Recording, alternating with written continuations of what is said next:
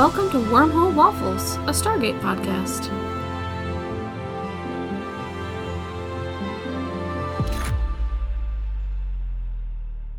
Welcome to Wormhole Waffles. I'm your host, Chelsea, and with me is my co-host, Arzu. Hello. So last week we talked about the First Commandment and Cold Lazarus, which gave us some background on Carter and O'Neill and a few other SGC members. And today we're going to be talking about episodes 7 and 8, The Nox and Brief Candle. The Nox premiered on September 12th, 1997, was written by Hart Hansen, directed by Charles Correll. Brief Candle premiered on September 19th, 1997, was written by Stephen Barnes and Catherine Powers, and directed by Mario Azzopardi. So meeting the Nox is really exciting for the larger picture of the Stargate cinematic universe. So I'm really excited to see how this unfolds with you. And would you please give us a quick summary on what happened in these two episodes? Sure. So I'm glad you say that because I did not feel like their story wrapped up at all. So I'm glad they're coming back. But so in the Nox, they end up on the Nox's home world. And immediately on arrival, the Stargate disappears. So they don't quite know what's going on. They get ambushed. They die, which I guess is what you were talking about with all of them dying and coming back. And they come back to life, and they don't quite know what's going on. So the episode is them sort of both figuring that out, figuring out what the deal with the Nox is. And also, they have gotten their first indication of the Goa'uld and like how they're kind of headed in the right direction. Daniel actually remembers his wife for a change. So they are there sort of, this is where I'm fuzzy. They were looking into tech that exists here that could help them. That was it. Well, there was a creature there that could turn invisible, and so they're trying to capture a creature to see if they could figure out how it becomes invisible to and use for tech. Yeah. Yeah. So that's why they are there. They encounter the Goa'uld. Teal'c encounters a former, they said brother, but I'm like, is that a friend? And just like a brother in arms kind of thing. Yeah. It's just a colloquialism. Not so actual brother. Yeah, encounters. They encounter another Goa'uld. They don't see Sheree. She's not there.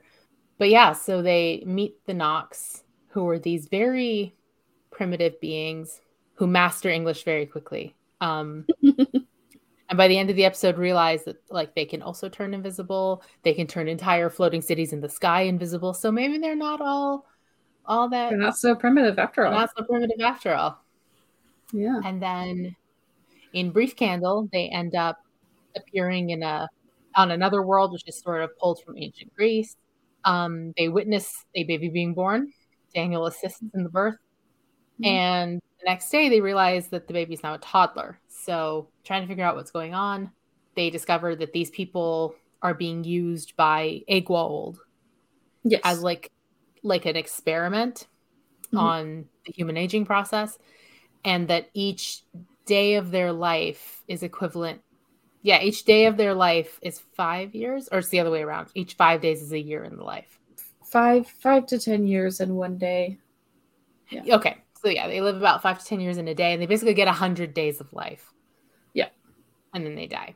So while they are learning this, they also learn that this is essentially a virus that does this to them, that was engineered to do this. And, it passes on with bodily fluids, and Jack was exchanging some bodily fluids. So Jack has caught the virus, and is now, because he's already an adult, is aging very, very quickly. So it's a race against the clock to stop Jack from dying of old age at the ripe old age of 40. Yep. Time to have a conversation about safe sex. Gotta have a lot of conversations in that episode. Yeah. Okay, so let's start with our quote reveal. Last week, I gave you the quote, "I thought heaven would be a little more upscale." And you guessed that Sam was speaking to SG-1 as a whole, and that Daniel was describing their surroundings as having something to do with religious references, and Sam responds with this quip. So it was kind of the reverse, actually. Daniel says it to Sam, and it's because they were actually killed and wake up in a hut, and which doesn't, look very fancy heavenly necessarily. Yeah. And I like your comment that you made about So Daniel. you left me a space to like, what do you think about what it actually was? And what I said was, Daniel, you haven't spoken about your wife in weeks. When you do die, you're never seeing the pearly gates. Like, that's not the only sin I can lay at Daniel Jackson's feet, but it's a big one. He's doing his best. Okay, he's doing his best to find his wife, but then never forget there are people getting assaulted and murdered. And Daniel's like, I don't know, it's part of their process. Like, Daniel. In this episode, though, they directly face Apophis, who took his wife, and he dies, like, in the effort to try to defeat Apophis. I was shocked that he put that much effort into getting Sheree back. He loves her. Does he? Yeah, I mean, it's so funny. It's like, it's a really big deal to find Apophis, and it's kind of the perfect scenario because he's only got like half a dozen guards with him. He doesn't have a whole army, and yet they're still not able to capture or kill him. Because they know they have 9.5 seasons to go. I know it's not going to take 10 seasons to... It can't. It wouldn't have lasted that long, but... No. Yeah, but I mean, Daniel really does try. He makes an effort, and I mean, it's like in this, Jack is like, this is not our mission. So this is in the Nox. So we're diving into the Nox now. Yeah. Yes, I agree. That line did stand out to me, where I think Daniel says we have to do something, and Jack's like, that's not our mission. First of all, yes, it is. Yeah, it's literally your mission.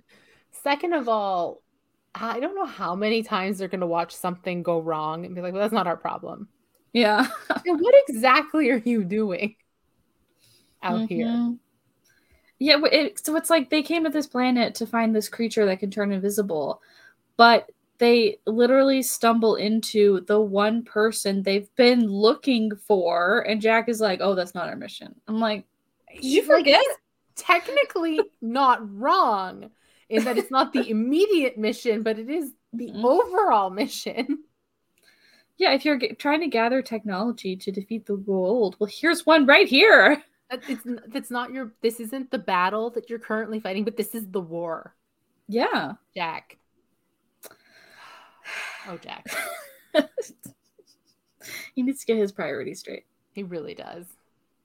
Yeah, I have a lot of... I really love this episode. I think the Nox are really fascinating. I do have a lot of problems with this episode in terms of, like, logic. Yes, I agree. It's fun, but a lot of questions. So many questions. Okay, my first question is, initially when I was watching, I was like, okay, the Nox are the ones who make things invisible. So the creature they're hunting cannot become invisible. It's the Nox who do it to try to protect them. Okay, fine. But I think it's more than just making it invisible. I think it must also make things intangible, because when the Stargate disappears in that little field and they go looking for it, if it was just invisible, they should have walked into it. Yes. And when Nox and his son show up at the end, where they walk through to get to them is where the Stargate is. Like, they would have walked right through it. Right. So I agree. I think it must be intangible. Yeah, as well. So it's got to be more than invisibility, which just makes them like that much more powerful. Yeah, obviously. But I guess what I don't understand is, okay, so the Nox know that people come through the Stargate looking for I think it's the Fenry creature, because they think it can turn invisible. And I'm like, well, if you want people to leave, why would you make the Stargate disappear? That is not going to help people leave your planet. I don't understand the point. And like, technically I'd be like, maybe they're hoping they'll just die. But at the same time, like, they brought them back when they did die. So clearly that's not it either. No, I don't think they want to kill them at all. No, But because I that's just not the don't Nox. But like, had it been another yeah. being, I feel like maybe they just want them dead. But that doesn't seem to be the case at all. Yeah, it just makes no sense to me. Like, why would you make this Stargate disappear if you want them to leave? That's just going to make them stay longer. It's because they have to fill out 45 minutes. I don't know, I guess. It's like one of those things where it's like episode logic, but it's not like logic. I feel like it's an interesting way to start the show. Yeah. It just doesn't hold up. Sense. Yeah. Although their explanation for why they don't bury the gate does make a lot of sense, because if they bury the gate, then the Goa'uld will know that somebody buried the gate, and therefore there are people there. And they currently think it's uninhabited, but now that's going to change since Apophis knows that there are people there. So now they're going to bury their gate. I'm like, okay, well, and if they come in ships, well, they have their sky city invisible and intangible, so it's not like the Goa'uld are going to blast them out of the sky necessarily, because they won't be able to find them. But they could still raise the ground, you know, they could set fire to the planet, and that would be bad. I genuinely don't know. I feel like it's a lot of setup of concepts, and they just want to see like what sticks. Yeah. You know what I mean? Yeah. I should say we're dragging the writing. I want to point out I was very excited when I saw who the writer of this episode was. For those who haven't watched me be annoying on Twitter, I recently binged all of Bones, and Hart Hansen, who wrote this episode, is the creator of Bones. Nice. So that made me very excited. Yeah. It's nice to see those crossovers. Yeah. Is Bones... that's not considered sci-fi at all, is it? No, it's like crime procedural. Oh, okay. Gotcha. Yeah. Maybe I'll watch it one day. For you. Should. Just so I can see this handsome man that you're thirsty. He's only in 30 episodes. We'll just watch the whole thing together. Just those ones. Okay, that's fair. Just sum up the rest of it. I win. Sorry, that was my tangent. But yes, Hart Hansen, great writer, but we have many questions. Yeah. I mean, he may not have come up with all the concepts necessarily if they just told him this is what needs to happen in this episode. You write it. Here was my question. Mm-hmm. Was they get there and the Nox are not understanding them. And it's not even like, you know, the thing that happens in shows sometimes where they conceal their ability to speak the language because they kind of want to suss you out first. It doesn't even seem to be like that. It's like 404 error. They don't get it. But so Daniel just starts speaking random languages at them, hoping for the best. Yep. That doesn't pan out. And then after they die and come back, mid-conversation, the main guy just switches to English. And he's like, it took time to learn your speech. And then he just moves on. And then his wife starts speaking it. And his son starts speaking it. And nobody... Is his wife or his daughter? His daughter. I don't know. I thought it was his wife. I'm always confused about that because she seems too young. It makes it difficult for me to gauge how old this woman is supposed to be. I thought it was his wife. Could be his daughter. I don't know. I assumed it was like 4 generations, like grandfather, father, daughter, grandson kind of thing. But I honestly don't know. Just because I think that the 2 middle-ish aged people are too far apart in age to be spouses, but they could be spouses. Gotta marry what's there. Yep. Anyway, all of them start speaking English fluently, and he's just like, well, it took some time. And I'm like, it took 5 minutes, first of all. Second of all, are we elaborating on this? No. But now that you say the Nox are coming back, I'm like, is this like a thing? They can like imitate speech? Well, that aspect of it is never touched upon again. Great. Okay. So that's not a thing then. Some of the characters come back, not necessarily. We don't necessarily get to learn that much about them. Yeah, I feel like as a kid watching this, I was like, oh my god, that is so cool. They can learn a language that fast. I want to be able to do that. So cool. But as an adult, I'm like, okay, like even if you were insanely smart and could pick up the basic sentence structure and grammar of a language from hearing it spoken for 10 minutes, you would not know all of the vocabulary. Yes. Especially idioms. So yeah, that's what I'm going to say, because Jack throws out a couple and they just kind of look at him quizzically. I'm like, yeah, they wouldn't know idioms. How would they? There's no possible way that you can guess that. In Jack's defense, they did just start spouting perfect English. So he's like, well, I guess they understand the idioms too. It makes no sense because, I mean, if you knew, like, if, for example, you were somebody who knew all of the languages on Earth, for example, but you didn't know English, then from context clues, you could probably figure English out if you had all of this history behind it. Especially because English is such a mishmash language. Exactly. But presumably they've never been to Earth and they don't know any other Earth languages. So how are they able to pick up the vocabulary so quickly? Exactly. I have no idea. So cool on the surface level, it makes zero sense when you look at it even a little bit closely. Yeah. This is what happens when you start watching it as a kid and then you go get a language degree and you're like, wait a minute. When I was a kid, I used to think, wouldn't it be cool if like I went to the kind of school where every class was taught in a different language? Like, I don't know if anybody's ever read, I can't remember the name of the series now. It's like the one about teenage spies at like a boarding school. Mm-hmm. I think Allie Carter is the writer. I'll check that. But they like have a different class in every language. And at lunchtime, they have to speak a completely different language so that these spies can master it all. I'm like, wouldn't that be cool? But as somebody who speaks more than one language, that's straight up impossible. I mean, it's not impossible, but it's not impossible, but that would be very mentally taxing. You're doing nothing else with your brain. Yeah.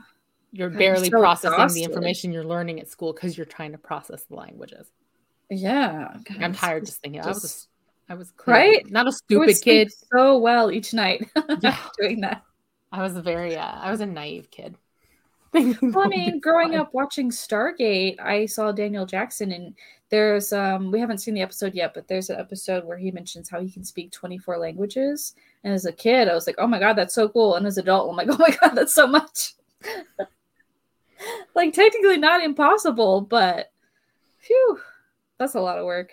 I was watching another show today where one of the characters like, I speak 4 languages. And I'm like, okay, it's doable. Yeah. I speak 3.5 languages, but I'm like, damn, that's a lot of work. Yeah, that's just exhausting. And then when you think about like if you speak 24 languages, if you don't practice them, you kind of get rusty.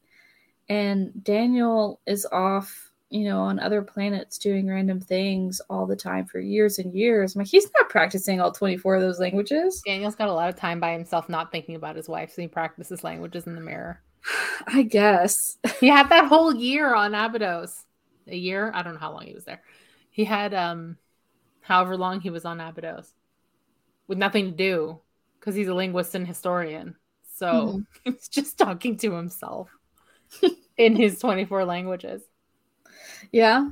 Well, I was thinking, jumping ahead briefly to the next episode where there's a obscure Goa'uld dialect on the pedestal around the statue, and Daniel is like, oh, you say rare Goa'uld dialect, I say linear A, and I'm like, oh God, okay, so first Goa'uld is like Egyptian, and now Goa'uld is linear A. I'm like, this is a bit of a stretch, but okay.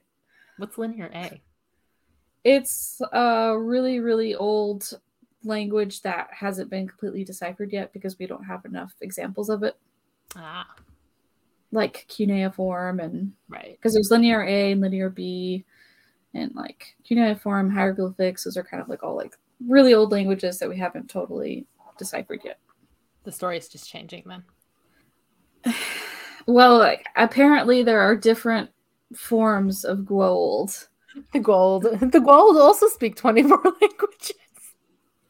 Well, then it makes you wonder, like, okay, so did these languages come from Earth and the Goa'uld adapted them, or they Goa'uld dialects that started to be used on Earth because of the Goa'uld presence there. Didn't the Goa'uld just grab and go?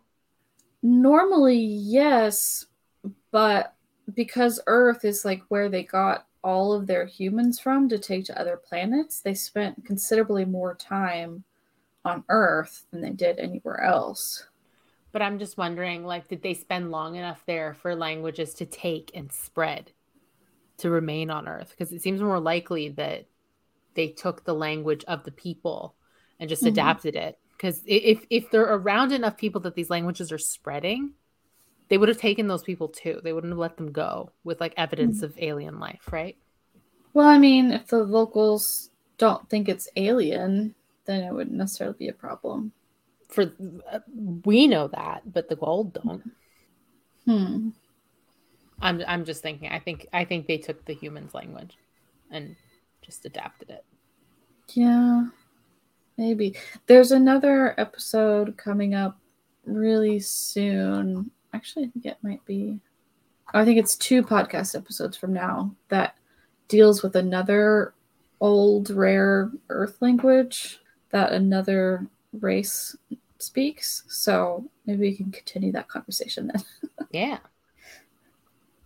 So it's a small moment, and I'm blanking on the exact context, but Jack says this line, "Well, get afraid," to somebody at one point. I don't know what person was not afraid of that Jack felt they should be.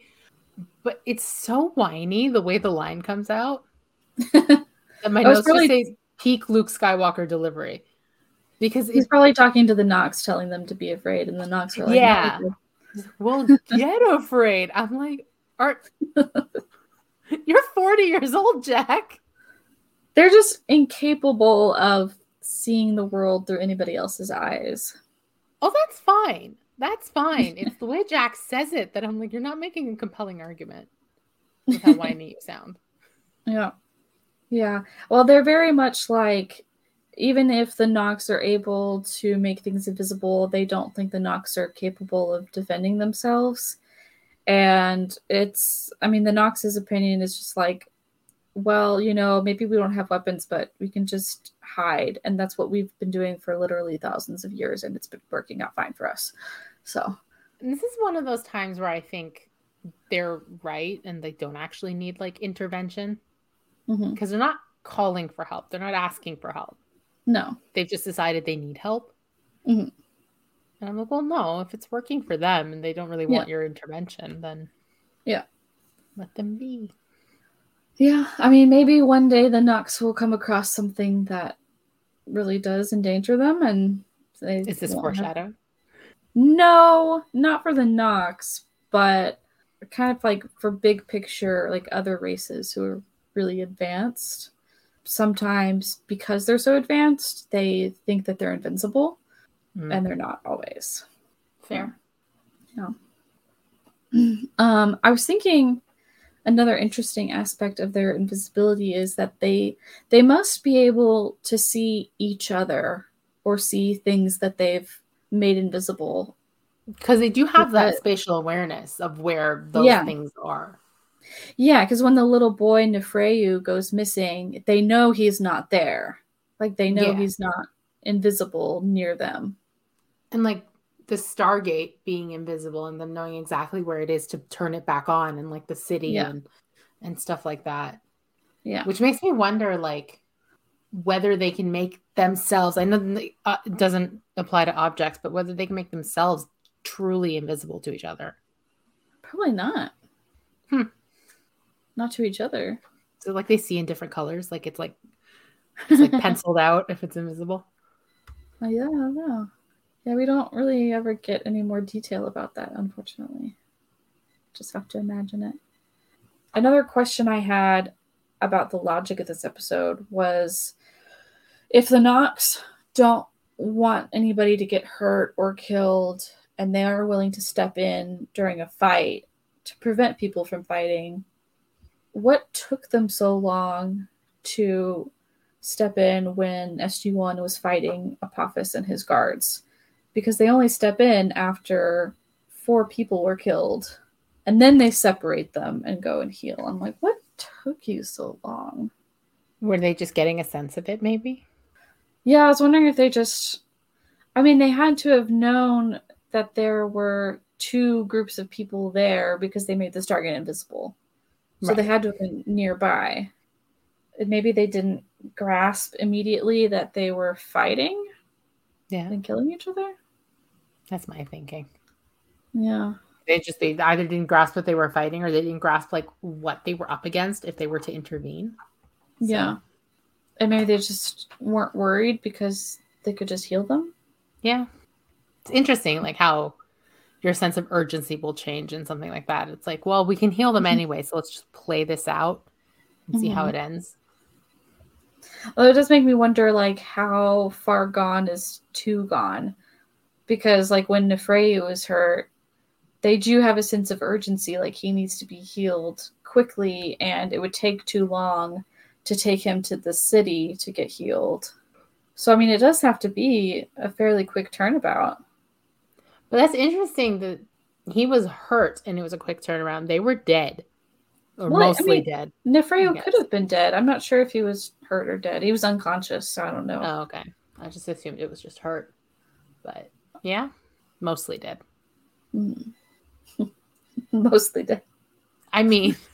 This just reminds me of Princess Bride. That's what I'm thinking. Like, they're not dead. They're mostly dead. Mostly dead. Mostly dead is... Like, what is it? Mostly dead is still alive. That's still a little bit alive.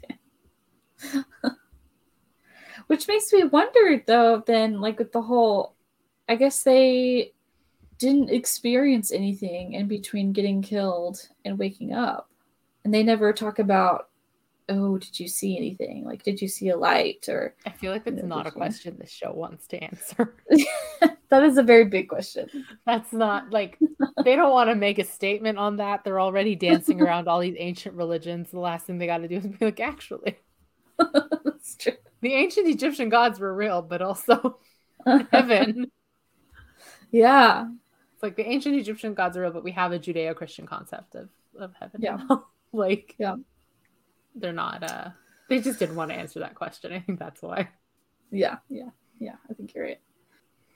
I do think it's interesting that the Goa'uld have been coming here for hundreds of years to try to get this creature, though. So they just need to wait there for the Goa'uld to come back, and they can find Sheree. They're friends with the Nox. It's easy. Well, so the Nox aren't going to let them capture the Goa'uld, so... Okay, they don't need to tell the Nox they're there. You know what they should have done? So the Nox dude said that he sent the Goa'uld back through the Stargate, which means he knows the gate address of where they went. They should have asked him the gate address. I didn't even think of that. Yeah. Oh my God. See, this is further proof that they're not looking. They're having too much fun as a foursome and they're just not looking. They're not thinking ahead. Like, it's fine if it doesn't occur to me. It's not my wife who's gone missing. Yeah. Oh, Daniel. Once again, side-eyeing Daniel Jackson. Oh, dear. Teal'c gives some side-eye in this one. He's as so he funny. Should. Yeah, one of my notes with, like, them getting in a fight and getting killed, my note was, they are so bad at this. 3 main characters are dead. Yeah, so these military trained people really need to do a better job of not immediately dying in a firefight. It's embarrassing. It really is.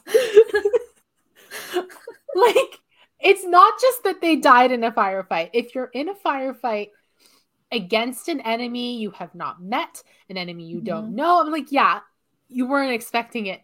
These are the people your whole mission was assembled to find these specific people. Yeah. And not just the specific race of people, like literally this guy is the guy you are looking for. You should be moderately prepared to face him in a firefight. I mean, to be fair, Apophis does have a new shield technology that they didn't know about. But had he So not had that, do you think they would have won? I don't know. Probably not. It wasn't looking good. Like, But they were not ready, regardless. I understand Jack getting shot because he was trying to use the stun gun on Apophis and it wasn't working because of the shield. So I kind of understand him getting shot because he wasn't expecting that. But then Sam is like, "Oh no, Colonel!" and like jumps out of her hiding spot to go help him in the middle of a firefight. I'm like, girl, you were trained better than this. You don't give up your defensive position like that. They all got beaten with the idiot stick. I don't know what to tell you. Yeah, I mean, I understand Daniel getting killed because his gun training was probably just point and shoot. He probably didn't get very much training. Yeah, Daniel. So that's fair. But like Sam, come on. What's O'Neill's rank? He's a colonel, right? Yeah. Colonel and a captain should know better. Yeah, they really should. And I have a few gripes with some technicalities in this episode.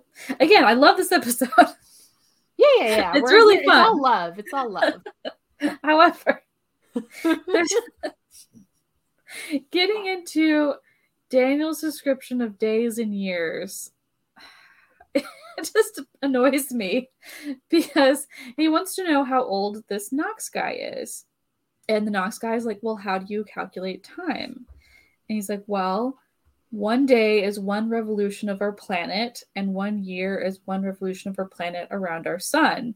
And so the Nox guy is immediately like, oh, then I'm, 432 years old.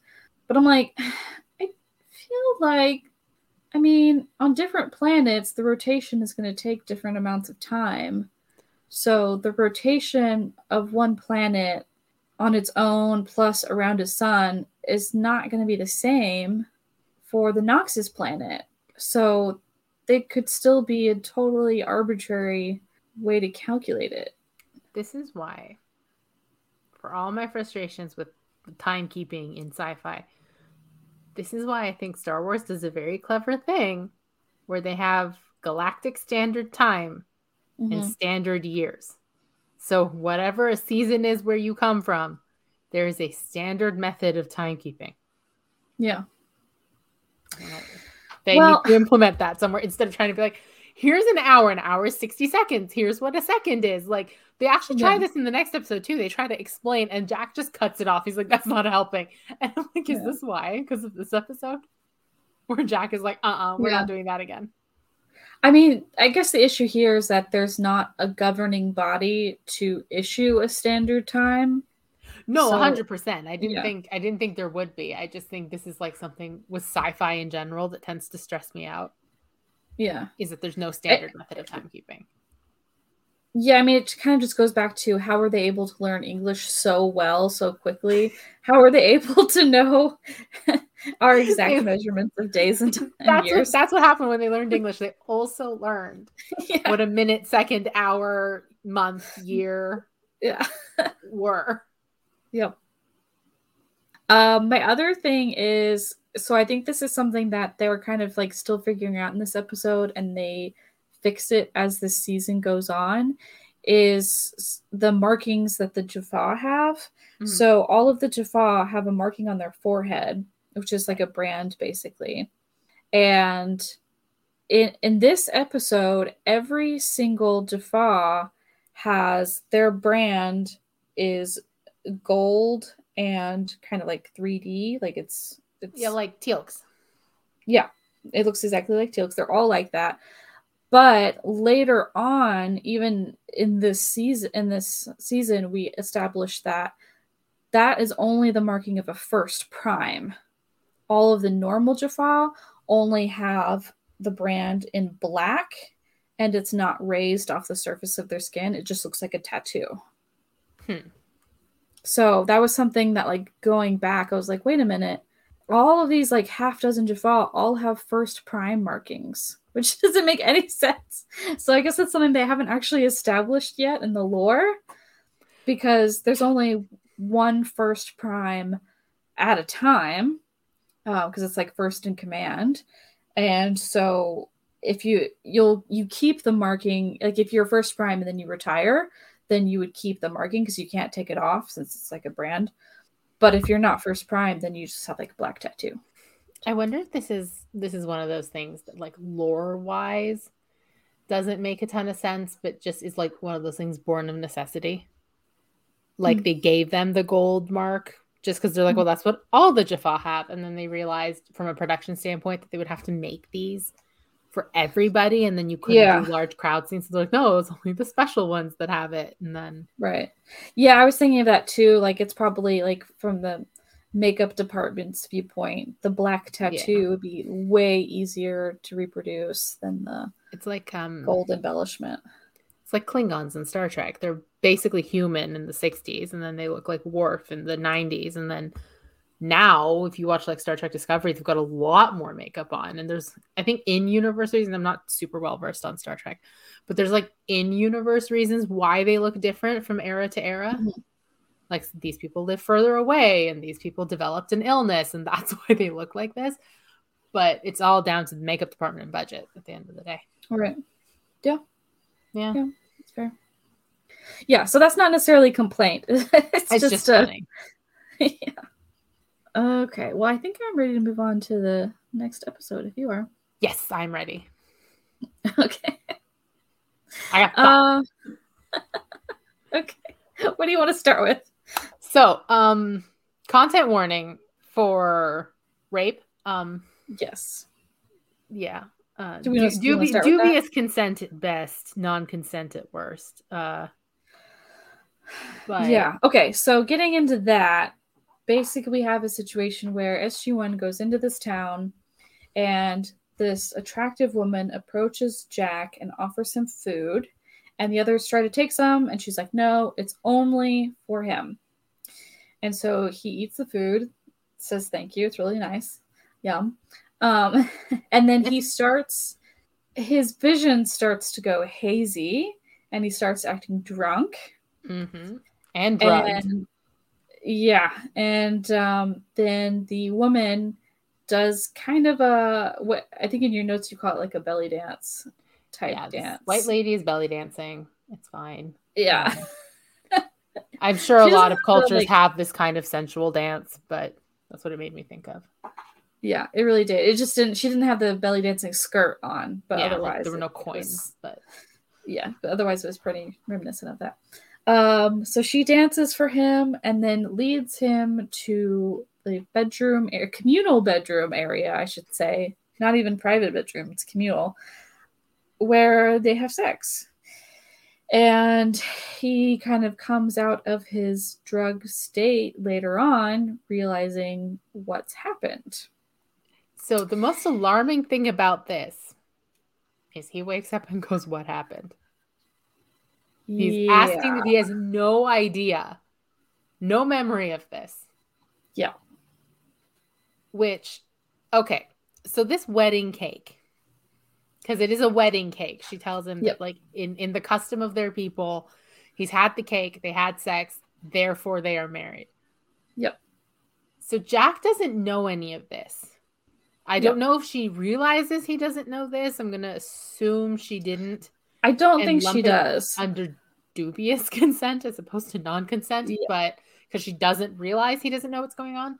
Right. I think if the cake has intoxicating properties and you're a man in this culture, you know that. Yes. So when you get married, you eat this cake knowing it is going to intoxicate you and knowing that as part of the ritual tonight, you're going to have sex.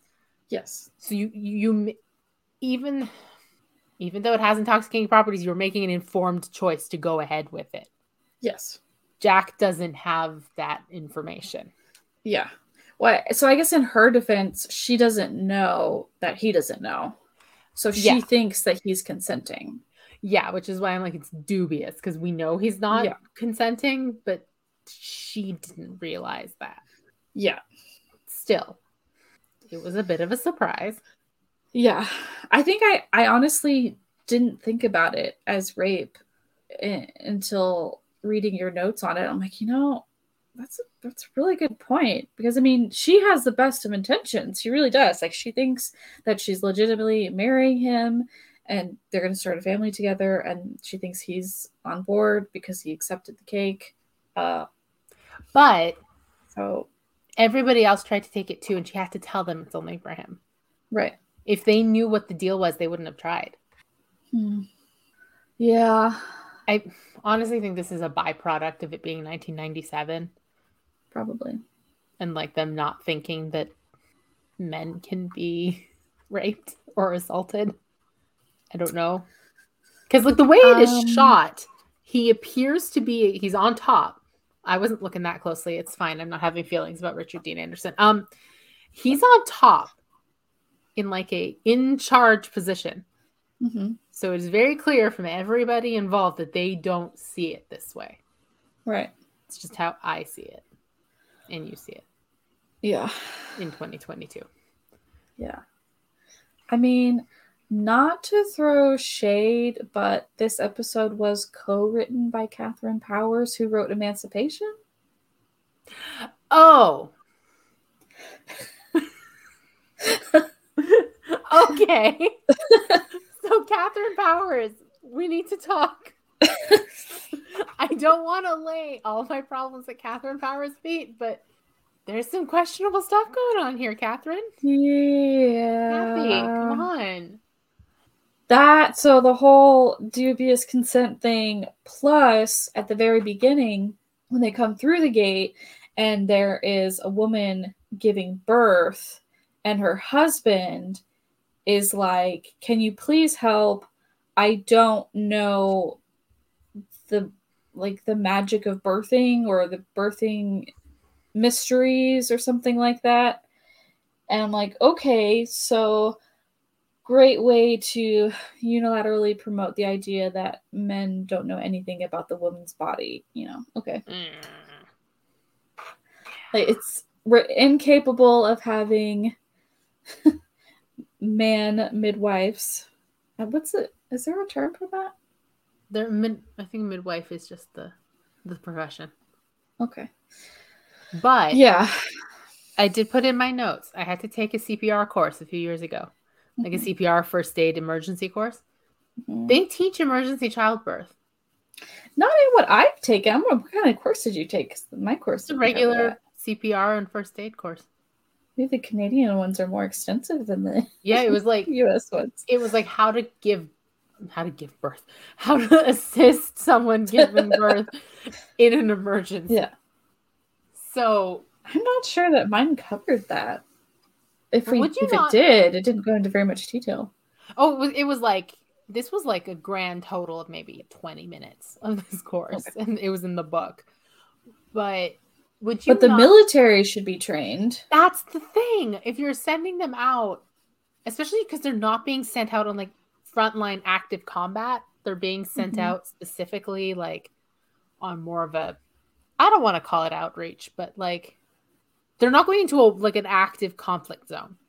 You would think they would have like some idea of like basic medical stuff, including childbirth, because you don't know where you're going to end up.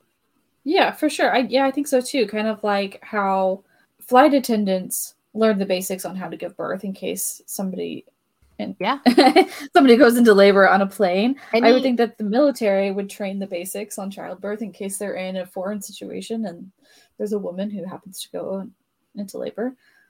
I think any profession where you are around somebody who would potentially be giving birth, they would at least teach you the basics, like where to tie it off, where to stand, what she needs.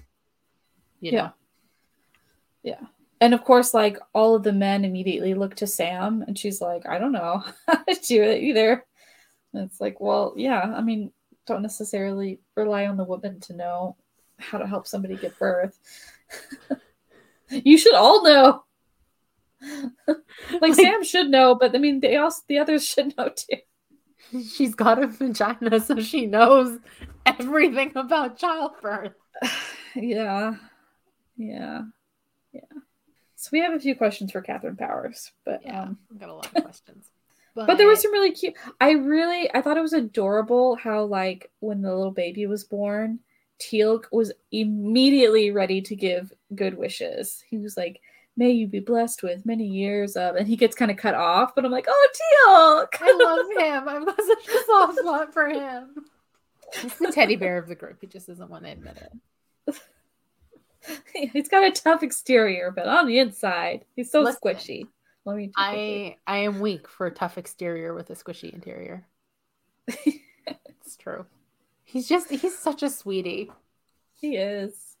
I want him to hold the baby at some point. I think that would be very funny. Well, a girl can dream. I'm not sure if we ever see him hold a baby. That's a good question. It's okay. That's what fanfic is for. We do see him with children sometimes. I'm just not sure if there's ever a baby. I'll take it.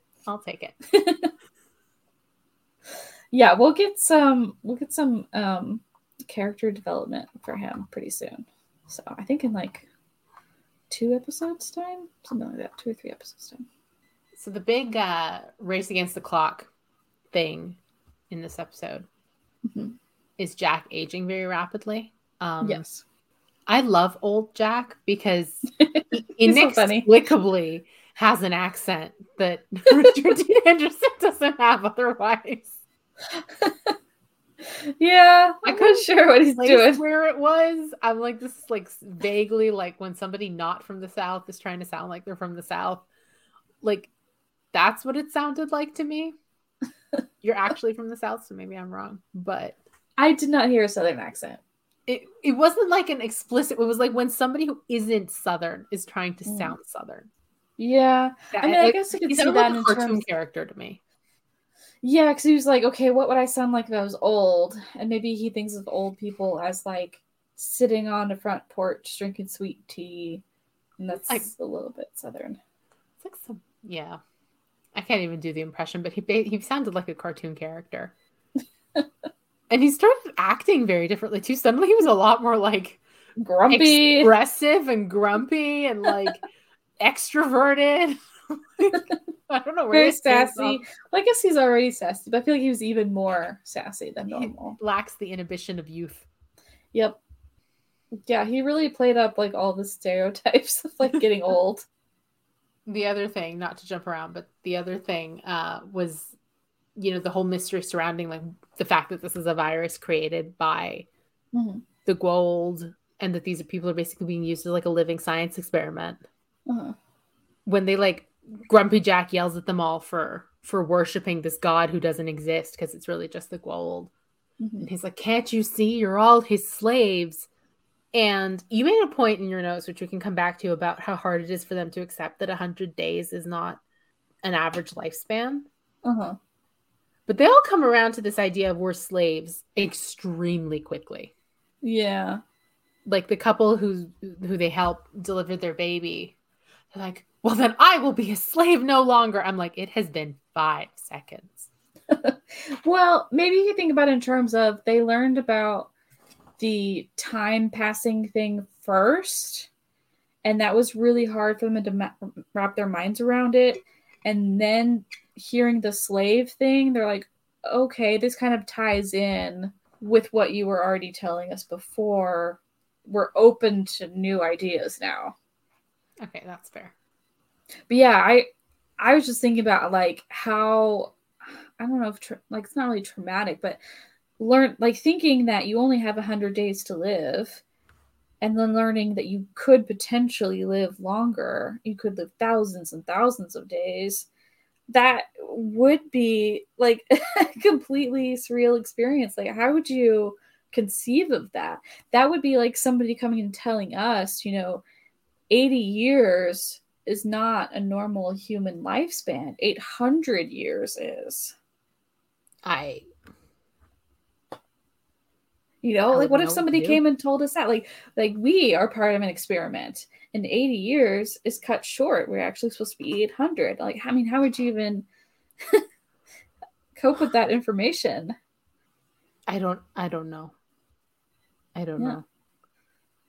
Yeah, like, so any answer I'm thinking of is immediately contradicted. Like, I'm thinking, to them 100 days, like assuming their concept of a day is roughly equivalent to our like 24 hours. To them 100 days is a lifetime. Then finding out that they could have hundreds of those lifetimes is inconceivable to them. But then 100 days isn't like objectively very long. Yeah. But also, if that's all you know, then it must seem like a good long life, right? Yeah, because I mean, if we think 80 years is normal and we're told it's not. But then even me thinking like 80 years is so long and like life is tiring and like it's the grind and it wears you down and all of that. And I'm like, okay, but if you lived 800 years, it wouldn't necessarily need to be that way. Right. So anything I'm thinking more just time to immediately. develop. Yeah. Yeah. Although I'm thinking like if everything was like slowed down by about, 10%, or I can't math. It's fine. I'm thinking like, people having children in this 800-year hypothetical scenario, and like it takes 20 years or whatever, 20 to 40 years for your baby to become an infant, to become a toddler. Like, that's exhausting. Well, it's like Baby Yoda. It's like Grogu. How he's 50 years old and he can say like 2 words. I'm expecting, not to go on a Baby Yoda tangent, but I'm expecting him to age very quickly. Like past like the 150-year mark, suddenly it just like picks up. Like it's a really slow toddler ship, and then it just skyrockets. Because like, we've seen Yoda in other stories at like, I don't know, 500, 600. And he's like a full-grown adult. So yeah. Anyway, that's Baby Yoda. So how would you feel if you were Baby Yoda?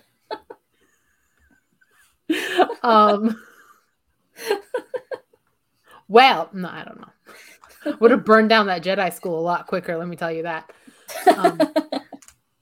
Anyway, for more of my Baby Yoda opinions, check out our Star Wars podcast, Space Waffles. Yes.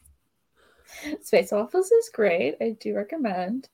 One like random thing that I was thinking about too was if they only live 100 days, I'm surprised at how much they're able to accomplish. Like how many like nice clothes they have, and they have so much food.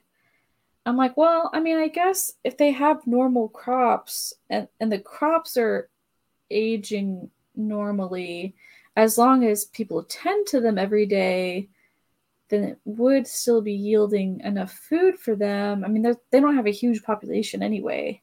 Yeah. But then they must spend like so much of their lives cooking. Unless they too have a class system and they have like people tending and cooking and doing all that for them. I don't think so. We never see any evidence of that because, I mean, it's a fairly small town and they say like our creator gave us 100 blissful days and they are all working and living in harmony, all in the same place. Unless the Gold who oversees them for those 100 days like drops everything off there, like 100 days worth of crops of food of whatever. But he hasn't been back in a really long time. Like he hasn't been to this planet in hundreds of years. So they've got to have some self-sustaining crops going on. It's true. I think 100 days in terms of crop, if the crops don't share their rapid aging thing, that's one cycle. I'm not a farmer, but like it's one-ish cycle, right? I mean, it depends on the crop. Yeah, like one cycle, maybe 2. But, well, I mean, some plants can grow pretty big within just a few weeks, but other plants take several months to grow. And then I don't know what the climate is like on that planet. If they have winters where nothing grows, then where do they get their food from? Unless it's just the same all year round. Yeah. I mean, it looked pretty balmy. She was running around in her belly dancing bikini. Yeah, I mean, maybe it's just that nice year round and they have a constant flow. It did seem like they had some seafood. So, I mean, because they're on the ocean right there. Yeah. Nice and easy to just. Yeah. Yeah, I'm just like watching this episode. Like, how do they feed themselves? Well, I'm just thinking about like how if they don't like just thinking about like making flour and grain and stuff, like do they have technology to do that for them? Because they would be spending so much of their very short lives making basic things like bread, unless they have some technology to do some of it for them. They must. Yeah. I wonder if like whatever tech they have is like what the gold left for them Yeah. initially. He set them up with some really good, like, Really good appliances with a great warranty. Food preparation Yeah. technology. That's the only way. It doesn't make sense otherwise. I think this is one of those we're not supposed to think about it that hard. No, you're not supposed to think about it this much. Just like them showing up to these perfectly English-speaking people. Yep. Who, okay. Yeah, you just really can't think about it too much. I laughed when they got to the house where the Stargate is held, and the guy was standing there, and then his wife goes into labor and she starts screaming, and they all run with their guns out, like, see what the matter is. I'm like, no, somebody's in distress. I don't know why you're responding to this. Because they don't normally. Because they don't normally. I'm like, aren't you supposed to go the other way and say, just leave it? It's their way. Or tell the dude, well, if you don't know how to help your wife give birth, that's not our problem. Yeah, like, just deal with it, buddy. Like, also, we don't have time to get to the village. I've seen garages bigger than that village. Granted, the house it was attached to was quite large, but I've still seen garages bigger than that village. Well, I mean, there's only like 50 people on that planet, so that would get very annoying very quickly. Well, they don't have a very long life, so they don't have much time with which to get annoyed. That's fair. I did really like what's the name of the woman that he marries? Cynthia? Oh, yeah. Yeah. That Jack marries. Well, ask me why I was thinking of Teal'c. I'm like, Teal'c didn't get married. So Cynthia, I thought it was so sweet how she was still devoted to Jack and still loved him and wanted to share the wedding bed with him when he was really old and gross looking. They're very cute. Like, yeah, she was so sweet. And so, I mean, the whole dubious consent thing is gross. But I mean, she does seem to really love and care about him, which is nice. I hope she finds somebody with the long life she has ahead of her. Right? Yeah. I was wondering that too. I was like, I mean, because I mean, I'm assuming that, you know, they only ever get married once and have 1 to 2 kids. And she was already 31 days old. Whew. She's getting up there in years. Yeah, and she didn't get pregnant from. What if she did? I know. I was thinking about that too. Twist. Jack and Cynthia writers, if you're listening, drop those links. I want to see. Yeah, is that a thing? We should start writing fanfiction. I'm just assuming this is as the volume is the same as like other fandoms. I don't know. I have no idea. Yeah, I mean, that would be really fascinating. Like, give him another chance at being a father. One thing I was hoping they would ask, and they didn't, is when they were asking sort of how quickly do people age, and how old are you, and how old is Cynthia? And I was kind of hoping Daniel would ask how long a baby gestates for. Yeah. I would just like, it doesn't change. I'm assuming 1 day. Based on the fact that it goes from baby to toddler to like 5-year-old to 12-year-old day after day. I'm assuming she was only pregnant for 1 day. Can you imagine though? Like, I mean, that'd be a great pregnancy. No, but it's the whole thing in 1 day. Yeah, that'd be great. Get it over with. No. That would cause so many problems on Earth. Can you imagine how many babies some people would have if they only were pregnant for it? Cranking them out. The ones that have like 20 or 30 children would have like 200 children. Oh dear. I'm looking for fan fiction to see if it exists. I'm gonna subscribe to this one. Okay. Thank you. You finding anything with Cynthia in it? No, because I don't know how to spell Cynthia, but I did find a Sam and Jack one. I can find out how to spell Cynthia because there's There's a website that has all the transcripts, so I can look up the spelling for you. Kynthia, Kynthia. Oh, yeah, okay. Here's the ship tag. There's only 2, and neither of them are... Oh, well, okay, hang on. No, see, nah. There's 2 that have this ship tag. Yeah, that's what I was But they're both looking at. spoilery enough that I want to click them. Oh, yeah, I can click them. It's fine. Here, let me send you this link. These are some interesting pairings. Here, let me send you this link. Although this is interesting. There's more than 2. There's one that with just... Jack and Kynthia? Yeah, it doesn't have the tag. It doesn't have Oh. the tag together. So there's one that's the SGC receives the message that Kynthia is about to give birth and requests the presence of the father. Okay. I've seen one that's called 5 Children That Were Never Born to Members of SG-1. Yeah, there's that one. The one I just read is Happy Father's Day.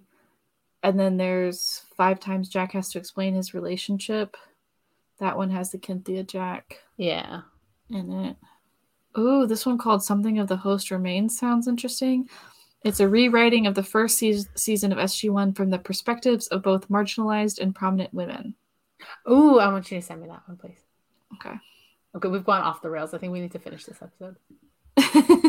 I just wanted to see if there was dirty Jack and Kynthia fic, honestly. Well, I'll look into these, I guess. Okay. And let you know. Because I want you to read spoilers. Yes, thank you.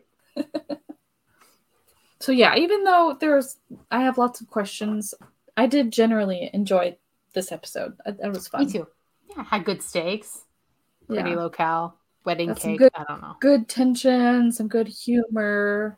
Was resolved pretty well. Sam's immediate determination to save Jack's life. I was like, yeah. Mm-hmm. That's my ship. You know, I'm allowed to dream.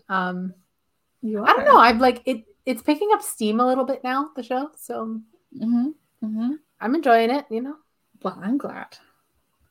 Getting into our kind of wrap-up section, I don't recall any instances of 2 women speaking together in either of these episodes.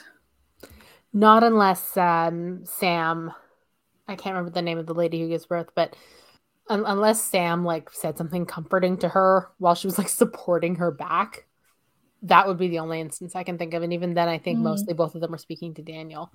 Right. Yeah. But I mean, I feel like Brief Candle at least did have a greater quantity of women with speaking lines. So that was good. And they actually played a prominent role. Yeah. Which was good. Because the other one woman in the Knox didn't speak very much. No. Yeah. But that's because they had the Star Trek guy there, so he was taken up all the time. The Star Trek guy? The main guy, the main Knox guy, was on Star Trek. So I'm like, it's a Star Trek guy. Okay. He was on either Next Gen or Deep Space Nine. I think it was Deep Space Nine. Okay. Maybe both. I don't know. Well, do you have any final thoughts on these 2 episodes? Nothing spicy. I enjoyed it. Holds up. It's good. Yeah. The stakes are getting stakier. The plot is getting plottier. Yeah. And we'll remember it's Sheree, so I'm happy. Yeah, that's good. I do feel like a good thing for them to keep in mind is maybe don't immediately jump to eat the food and drink the beverages that you're offered on an alien planet until you know for sure that they're not going to do it. I mean, they didn't technically... Well, I guess the food was drugged, so I mean, it didn't poison him or anything, but... But also, they're from Earth. Hades and Persephone is a myth everybody knows. She ate the pomegranate. Mm-hmm. I mean, good for her. But, just saying, it's not like there's no precedent for this kind of thing. Yeah. Gotta be a little more careful on what you eat and drink on foreign planets. Yes. Yeah, even if you think the people are good at heart, they're not. It might be drugged. You never know. You never know. Okay, so next week we're going to be watching episodes 9 and 10, which is Thor's Hammer and the Torment of Tantalus, and you're welcome to watch along with us. both episodes are very exciting for the big picture of Stargate. I'm really glad that like we landed on both of these episodes together, which you'll see why later, because it's going to build the foundation for stories to come. It's very exciting. Okay, are you ready for your next quote? Yes. Okay, it is, "You must leave without me. If I stay, I will remain safe." Okay. I'm torn. Okay. It's definitely not Daniel, Sam, or Jack, because lack of contractions tell me it's not any of them. Interesting. So my initial thought was Teal'c, because I'm thinking that's the fourth member. If it's not them, then it's Teal'c. But you being like, these are exciting for the bigger picture, I'm like, what if it's Sheree? And they actually find her and Daniel actually speaks to her. What a concept. And they try to get her out of wherever she is, but like it's not working for some reason, like either because of the parasite or because somebody's watching or because they'll be able to like find the queen, like they've separated the queen from her brain or whatever so she can be herself. So she's like, no, figure it out, like how to separate this and then come back and get me, but I'll be safe in the meantime. So that's my first option and the one I'm gonna like really go with, but like barring that, it's probably Teal'c. Okay. Contextually, I have no idea. Somewhere. Well, give us something for context. I don't know if he ends up in like a cluster of either other gold or like, I don't know if this is my horny fandom brain or if he's just like around somebody with like the hots for him and they're like, this is weirdly intense. He's like, no, it's fine. Just leave me here. Come pick me up later. It's either or. Okay. Sure. That one has less of a basis and is more just me going, so Teal'c, huh?